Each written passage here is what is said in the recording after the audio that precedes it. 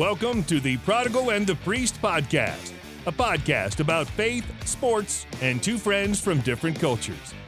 Here are your hosts, Joey Scansella and Father Paul Bechter. Hello, everybody. Father Paul, how are you? I'm good. How are you doing? Doing well. And we have another guest with us today, Sister Marie Fidelis from the Disciples of Our Lord Jesus Christ. Sister, how are you? So good. So blessed. Awesome. So this is our nun edition of the podcast. And so this is where we get to bring on a sister and just shoot her all the questions that we've ever wondered. And she has a really unique story and perspective on a lot of things that I'm excited to hear about. Now, I have to be honest, we know each other, right? So, sister, we went to college together. Yes, we did. You were roommates with my wife, right? For 1 year? Correct. Yeah. So the year that you all started dating. Oh, it was a big year. Yeah. I'm sure there was a lot of pillow talk, right? See, that's a sister's laugh and cue to say I'm not going to reveal anything because she's a lot holier than me. So, and back then, can I reveal like what your name was back then, or is it a secret? Sure, go ahead. Okay, I didn't know you as Sister Marie Fidelis. I knew you as Chelsea. So, correct. Whoa. Yeah, Chelsea Slajeski, right? Yeah, Chelsea P. Slajeski. You got Chelsea P. Slajeski. Wow. One and the only. Well, let's start there. So, like, did you get to pick your name, Sister Marie Fidelis, or give recommendations?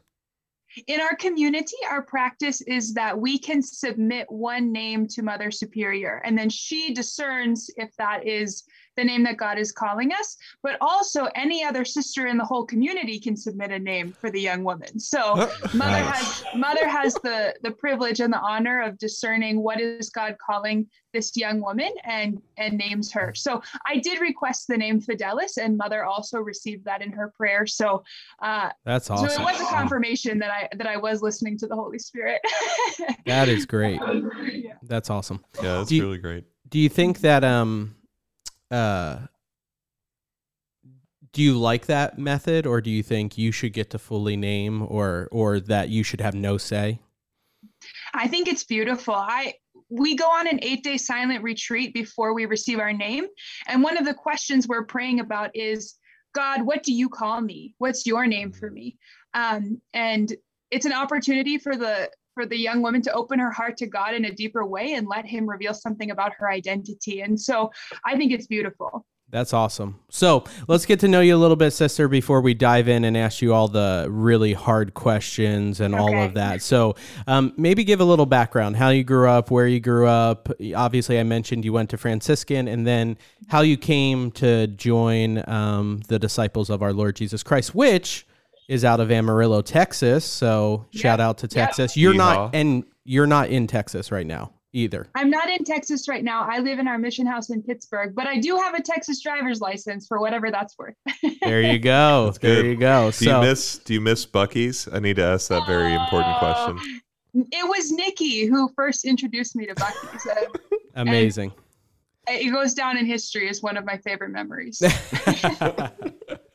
So go ahead. Sisters can't lie. They're not allowed. Neither is right. anyone else. They can't. They can't Nobody's lie. supposed to lie. Okay. So give us a little bit of background of how you grew up, how you came to be a religious sister, yada, yada, whatever you want to share. Sure. Great. I grew up in Maryland near Annapolis. So East Coast, born and raised, and I loved everything East Coast, urban cities, loved all of that. Shout out. Yep. And when I was growing up, I didn't have much of a perspective of faith. I was baptized in the Catholic Church when I was a baby, but I didn't grow up with much understanding of faith or religion or God.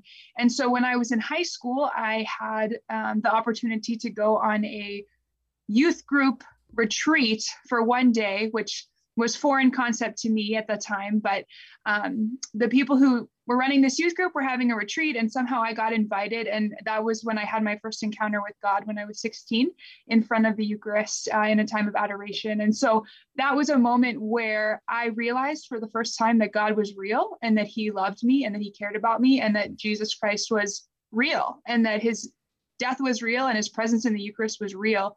And it was like a gift of infused faith. I can't explain it any other way. No one sat down and taught me 10 years of catechism or anything like that. I just, before the Blessed Sacrament, received knowledge and understanding of the truth and the grace to believe. So from that moment, when I was 16, I wanted to start living a Catholic lifestyle, but I had no idea how to do that. I didn't have a context of community where I could learn that. So when I was getting ready to go to college, I was looking for a place where I could go and learn how to be Catholic, honestly. Like, I wasn't really worried about what I was going to study or where I was going to study so much as that the place that I went would be a place where I could be formed to pray and to live a Catholic lifestyle. So I ended up at Franciscan University, which was a great blessing for me. And shout out. Shout out. And so there I joined a household, which is basically, a prayer community of men and women who learn to do Catholic life together and to pray together and to fellowship together. And I learned how to pray, and I started going to daily mass, and I started just letting my heart be formed by truth and goodness and beauty in that context. And so it was a great experience. My junior year of college at Franciscan University, I began discerning more intensely the question, God, what is your plan for my life? We all kind of reach this moment towards our senior year where we're like, panic, I don't know what I'm doing with my life. And so in my distress and panic, I started asking God that question, what's your plan for my life? And I wasn't necessarily discerning vocation in that question. I was just like trying to get out of a place of panic. So anyway, as I went to the Blessed Sacrament every day and asked that question, what's your plan for my life? The Lord started just moving my heart to understand that he was calling me to religious life and to like a total gift of myself in that way. And I was not happy about that. So then my prayer became like, okay, God, you have a plan and I have a plan, and they're not the same plan. So now what do we do? So my junior and senior year was really a journey of me accepting God's plan for my life and accepting that would be like where I experienced my greatest fulfillment. And so it was a long journey of surrender and sacrifice and letting go of the things of the world so that I could be fulfilled. But God gave me that grace. And so I graduated in May of 2012. And then I entered in August right after that. Mm. Yeah. That's awesome. That is awesome. Yeah, we've known each other for a long time, and I rode in your red Volvo, car that you used to speed around campus on, and it's amazing to now know you here in this capacity. You're a godmother to one of our children and just a very holy woman. So it's a beautiful story, I think, to be able to hear. Now, can you break down when somebody says sister or a nun, is there a technical difference between those things? Like those technically, two? Yeah. Yes. So we use the words kind of interchangeably in the English language. Even, I'll say, well, the nun said, or be the nun or whatever, but technically, canonically, in the canonical language, which I'm sure Father Paul could comment more on, is he's not that smart. A nun is a religious sister who has committed her life to be in a cloister. So a nun is a sister who commits to live her life in a cloister and does not leave. So her life is completely devoted to prayer, and they need the bishop's approval to leave their enclosure. So a sister is a religious sister who has been consecrated, by the church and lives a religious life, but is not bound by enclosure. So basically, in my context, I'm a religious sister. Technically, I'm not a nun, but we call our, everyone calls us the nuns, but it's a fun word. Yeah, it's a fun word. And people know what a nun is, especially if you're speaking to a non-Catholic audience. If you call yourself a sister, they sort of get it. But if you say you're a nun, they really get it. Like, this is a woman who's committed to God. So, but in our community, we are a contemplative and active community. So we do go out, we do ministry, we do evangelization outside of our convent. And so we are sisters. So, sister, let me jump in with this question, okay? Why is Franciscan University better than the University of Dallas? Well, I knew you were going to ask that question because Father Paul is here.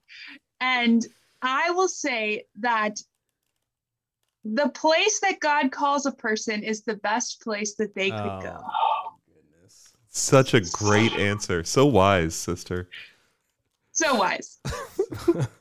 All right, well, let's get into the real stuff. So, I want to talk about a little bit of your experience of being a religious sister, and just what has it been like for you of that experience, like in a worldly perspective? I know Father Paul wears a cassock. Okay, I'll start by sharing this around here. And that was a little bit of a shift and a change. And when he goes out, obviously people see him in his cassock, and it's a little bit different. It must have been like a culture shock for people to see you in a habit, that type of experience. Do you have any type of just kind of fun or interesting stories of just you've, embraced this life, you made this call, and then now you've taken on a whole new life, right? Like you wear a habit, I assume you cut your hair short, you had to do a bunch of things, right? Like how was that transition from Chelsea to Sister Marie Fidelis?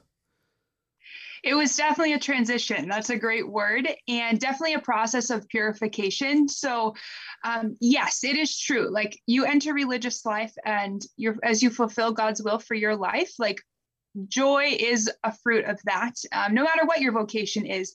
But like sometimes joy comes at the cost of a lot of other things. And so it's not like I just showed up at Prayer Town at the Mother House on August 21st and was like, all right, I'm joyful and this is heaven on earth and I'm so excited. It was more like, I'm terrified and now I have to die. Like now I have to die to myself and die to my own desires and like live in a intense communal life, an intense prayer life. And I'm committing the rest of my life to this. So there was definitely, the first year I would say was very much a time of purification. I came into the community with with a heart that was very formed by the world. And I knew that. And so that first year, it was an especially purifying process where I had to learn the rules and learn obedience and learn poverty and learn to love in a way that was not selfish. And that takes a lot of grace. It takes a lot of sacrifice, and it's definitely not easy. And I'm sure,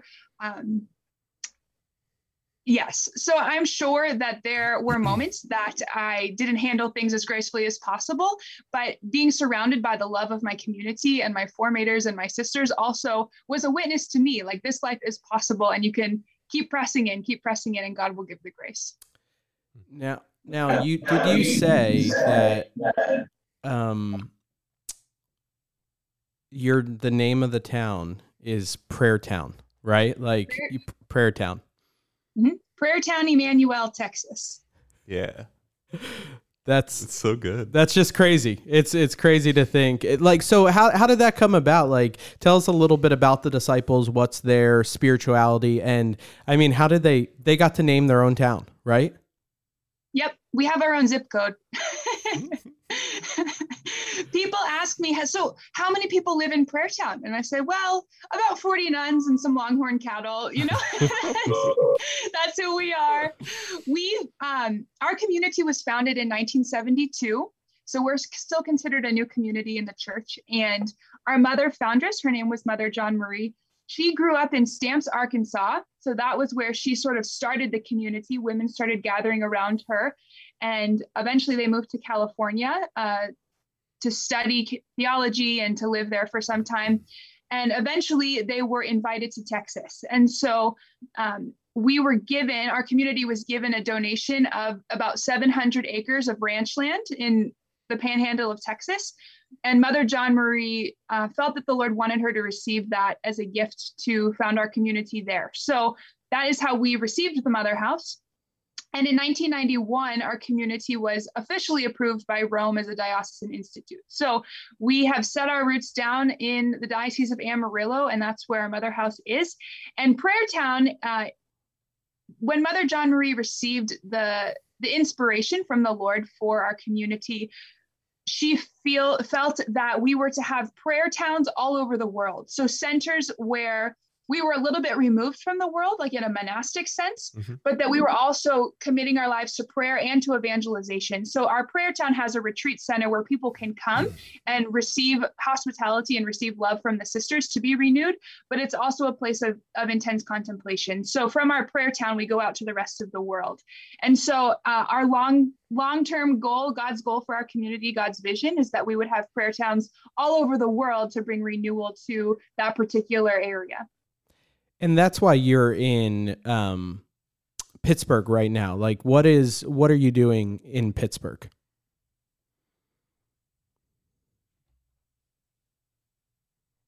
I muted you. I know. So in Pittsburgh, we were invited to the Diocese of Pittsburgh to run a retreat center called the Ark and the Dove. And so there's 3 sisters living here in the northern part of Pittsburgh. We, like I said, are administrators of the Ark and the Dove, and this is a retreat center where the Catholic Charismatic Renewal began in 1967. So our community of religious sisters is a charismatic Franciscan religious community. So what that means is that our community's charism is to, in a particular way, live a lifestyle of intimacy with the Holy Spirit in a particular way. We are open to all of the gifts of the Spirit, especially the ones listed in 1 Corinthians 12, the gift of tongues, the gift of healing, the gift of prophecy, the gift of miracles, all of those things. We seek to be open to that. All Christians should be open to that, but in a particular way, the Lord has given us a charism to live that in a concentrated way at the heart of the church. So we try and live that spirituality as a community every day. This retreat center in Pittsburgh where we work is where this movement first began in the Catholic Church in our modern history. So we were invited here to live our charism and to spread our charism in a more intentional way throughout the church. That's pretty crazy. I'm not gonna lie. It's awesome. It's a beautiful witness. What was? Well, I don't know. I've been monopolizing. Father Paul, do you have any comments before I continue to monopolize this conversation? Joey and I have talked about this over the course of my 2 years at St. Anne, which has been an opportunity for me to get to know the charismatic sort of spirituality of the church in a way that I'd never confronted it before. And so I've done a lot of reading, but I always thought it started in Ann Arbor or someplace. I didn't know it started in Pittsburgh. So that's really, really interesting that y'all are there. Like it's as a community whose sort of rule in life is so founded on like being open to these charismatic gifts and fostering this relationship with the Holy Spirit and teaching that to others. That's got to be a really special place for you to be. It is. It's a really, really special opportunity for me to be living here and ministering here. And you're right. The charismatic renewal very early on did move to Ann Arbor in the sense of the way the story goes, the way history goes, is that in our chapel here in this building that I'm sitting in, we have a chapel with the Blessed Sacrament. And some students from Duquesne University were wanting to go on a retreat. And they had read in the Acts of the Apostles about Pentecost, which is coming up soon in the church calendar. And they said, is Pentecost just a grace for the early church, or is it a grace for us too? And so they started praying about that and seeking an answer and seeking the grace of a personal Pentecost, as we call it now. So they came away for a weekend here to the Ark and the Dove. And this was run by other sisters. It was just a different kind of retreat center, but they were just coming for a place to pray. And on Saturday night of their retreat, they all were just drawn to the chapel here in front of the Blessed Sacrament, where they had a very powerful experience, a tangible experience of God's love for them. And they felt like the presence of God, like the glory of God in the chapel. And so they began receiving gifts of the Spirit and praying in the gift of tongues. And, this was the first time this had been seen in the Catholic Church in centuries. In the early church, this was very common, but throughout the centuries, for different reasons, that spirituality kind of went into the background. And so in the modern church, God saw it fit to reintroduce this into the Catholic spirituality here at the Ark and the Dove. And then from that weekend, the students just began testifying and sharing what happened. with their friends and with their families. And so people came to hear from them. And that's how it ended up going to Ann Arbor, was that people from Ann Arbor had come here and to Michigan had come here, met with these students, and then it kind of spread throughout the whole world. So it's really amazing that all the Holy Fathers since 1967 have approved this movement and have recognized that it began here at the Ark and the Dove. That's awesome. And we're going to get into on our second part. So this is going to be a 2-part conversation with not actually a nun, just a sister. Just a sister. That's going to be the name of this episode, Just a Sister. Just a. And I so, have a better name. What's your name that you want for this episode? Well, I understand from knowing Father Paul that he comes from a very traditional, wonderful background, and I come from a more charismatic background. So my suggestion is that we call it Tradismatic. Oh, I like it. Fine. Do we start with you're a holy person, just a sister, and then we go to Tradismatic? Oh, we could. Part 1 could be Just a Sister, and part 2 could be Tradismatic. You heard it here first. Charisational. What about like the never mind. Okay. No, that doesn't work at all. We will in second part talk about this. We have a few more minutes. I want to talk more about being a sister and why do you think so many. This is my perspective as a youth minister. It's a lot easier to say to a young man, have you thought about being a priest, and them to be open to it, than it is to a young lady to say, have you thought about a calling to a religious vocation as a sister or nun? Why do you think we're encountering that nowadays? Is that been your same perspective? And how can we encourage more vocations, religious vocations? I would say the first thing that comes to my mind is that priests are a daily part of Catholic life. You can't have Mass without a priest. Like, young people see priests hopefully at least once a week. Hopefully more often than that, but minimum once a week, they should at least see a priest in person, even from a distance. Religious sisters, we are part of the daily life of the church, but we're more hidden, I think, through our prayer and through our life of penance and life of sacrifice. And so it would be great if religious sisters were in every parish and you could see them every day or every week. But I've met young Catholic people who are 17, 18, 19, and have said, I've never met a sister before. Like, you're the first one I've ever seen in my whole life. And so I think one of the most basic things is that young women don't have examples of religious life that they see on a daily basis or a weekly basis or even a yearly basis. So it's hard to discern something that you've never seen before.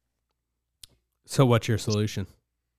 Oh, so my solution is that I think we all know that vocation, the seeds of vocation, are first planted in the family, in the domestic church. So I think that parents have a huge responsibility to expose their children to all different kinds of vocations. So, as we've had little kids, 3 years old, 5 years old, come to Prayer Town just because their parents wanted them to see, like they just want them to be exposed. And God is the one who invites. God is the one who gives the grace of a vocation to religious life, but parents have a responsibility to expose their children to the possibility of that. I also think that parents have to be very verbal in supporting that. And there's a diocese that has a prayer for vocations after Mass in the whole diocese. And I don't remember the exact words, but it's something like, Lord, choose from our own families those for your flock. Choose from our own families the vocations that you need for your church. And so that's a bold prayer for a parent to pray. Like, Lord, you can choose my children to be religious sisters. You can choose my children to be priests. Like, we will say yes and we will support them. It's important for children to know that their parents are going to support them, especially for entering religious life. There's a lot of sacrifice involved. And if the family isn't the number one supporter of that, it's going to be very difficult to discern. I remember a homily one time from Father Edwin, who I know you've met at baptisms of our children and different things like that. But Father Edwin one time was talking about just vocations in general and saying, next to the devil himself, the biggest obstacle to vocations is parents. And I was just like, I was a little shocked. I was a little taken back first. I was like, did he just say that? And the more I thought about it, how true it is. And even though I'm a youth minister, I have kids that we pray with, we want that have a relationship with the church, that are deep into this church community. There's a dying to yourself as a parent to say, okay, these dreams or hopes I had for Dominic, they might not come true. These dreams or hopes that I had because they're of the world. To say, oh yeah, I envision walking her down, the aisle at her wedding, or I envision seeing, being a grandparent to their kids, or I envision, and going to do this, and this. And there's, like you talked about, you had to go when you became a sister and die to yourself. Parents have to as well. Yes. So it's a really interesting, I don't know. It's an interesting thing, and to call on parents to pray for the openness, the grace, to just be open to vocations. Mm-hmm. I don't know. Yeah. Father Paul, you're very quiet this morning. I am. I'm just kind of enjoying this, like taking soaking it it up, drinking my iced tea out of my Buc-ee's cup. Oh, iced tea. Ugh. Yeah. No, I'm really into iced tea right now. I don't know. Sister, are you a Unsweet. coffee fan? Oh, yes. How many? Before I was a religious sister, I was a barista. So little known facts. Oh, Yeah. wow. And you also worked at we call it switchboard at Franciscan. It's like the Yep. place where they literally switch the phone calls that come in, not with like more little like- plugs. I prefer to think of it as like the center of the universe at Franciscan University. Yes, I did work there. I loved that. I can't imagine something like that without the little plugs.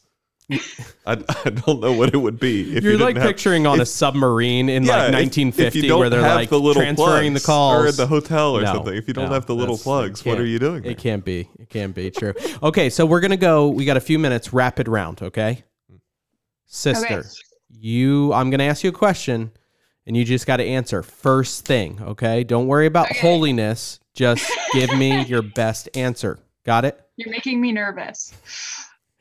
Go Okay. ahead. Hardest rule to follow when you joined the convent. It's tough to keep silence. So in our community, we keep silence most of the day, and there's certain times when we talk. That's tough stuff. I really like to talk, as you can tell. Favorite meal at the Mother House. Pizza? Favorite meal if someone was to bring you a meal. Oh, anything people bring is so good. I'm so grateful all the time.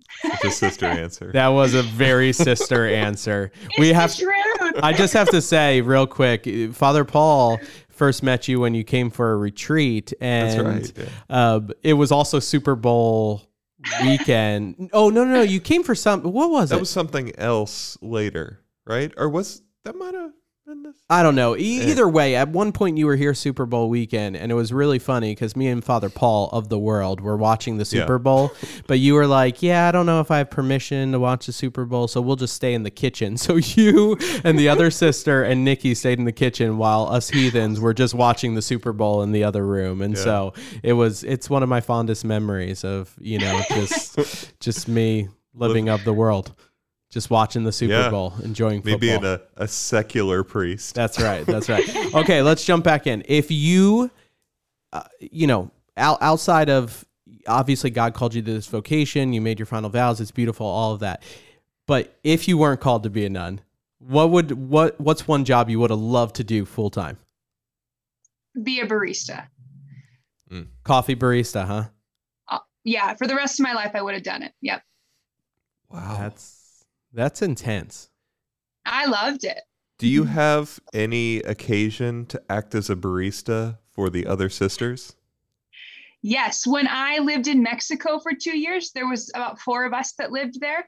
And for special, they found out that I was a barista and they asked me to make them lattes and things. So for Thanksgiving and Christmas and sisters' birthdays, sometimes I get up early and like foam the milk on the stove and like melt down some chocolate. And so I make lattes for like super special occasions, but I don't have all the equipment. So it's kind of like, vintage, but it works. So what people should hear in this conversation is if they want to help out the disciples of our Lord Jesus Christ, they should send you like a foam frother and like a real espresso maker, a full cappuccino bar, like everything.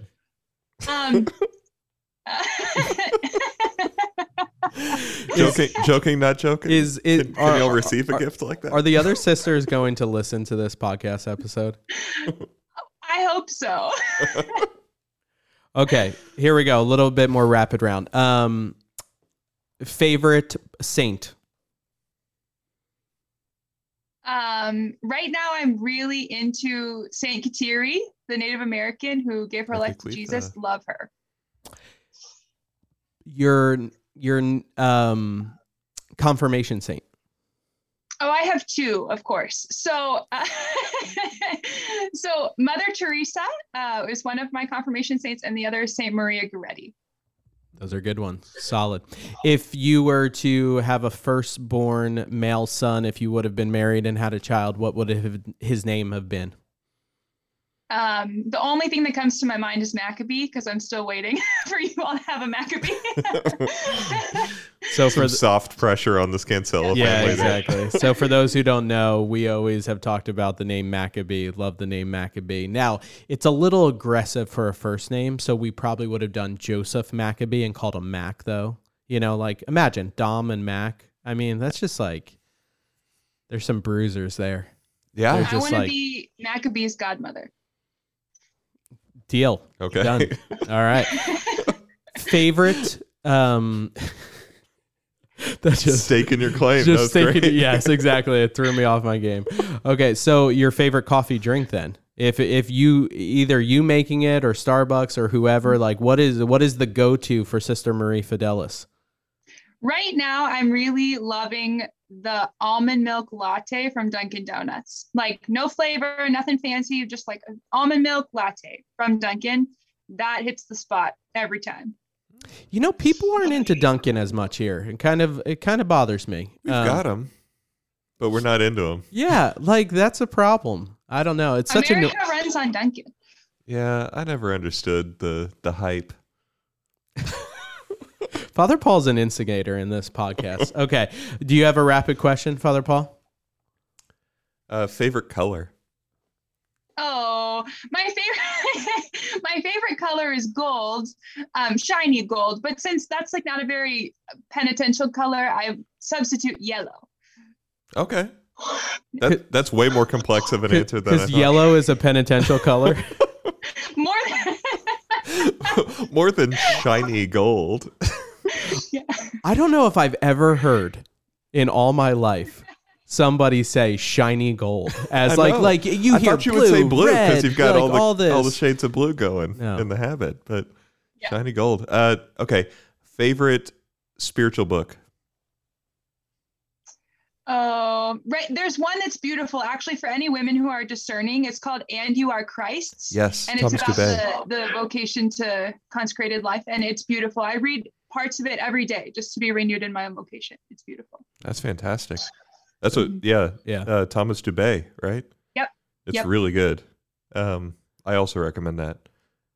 Yeah. I think that's good for our sister edition. Right, so okay. we're gonna. So this is what we're gonna happen, folks. To all our avid listeners, we're gonna end this episode, and instead of our normal question edition, we're gonna kind of do a question edition, but it's gonna be called Tradismatic. Tradismatic, and so we're gonna talk about this relationship with the charismatic, kind of spirituality and a little bit of that, and why people are open to it or not open to it or any of that. That was a little loud. I apologize. That was a little loud. Hey, it's all right. So Sister Marie Fidelis is going to be back with us here in just a second. You're awesome. Friday. Remember, just a sister. Awesome. Way more than a sister in our hearts. You're awesome, sister. So we're going to something. So on behalf of Joey Scansella, Sister Marie Fidelis, and Father Paul, I want to say take care. God bless.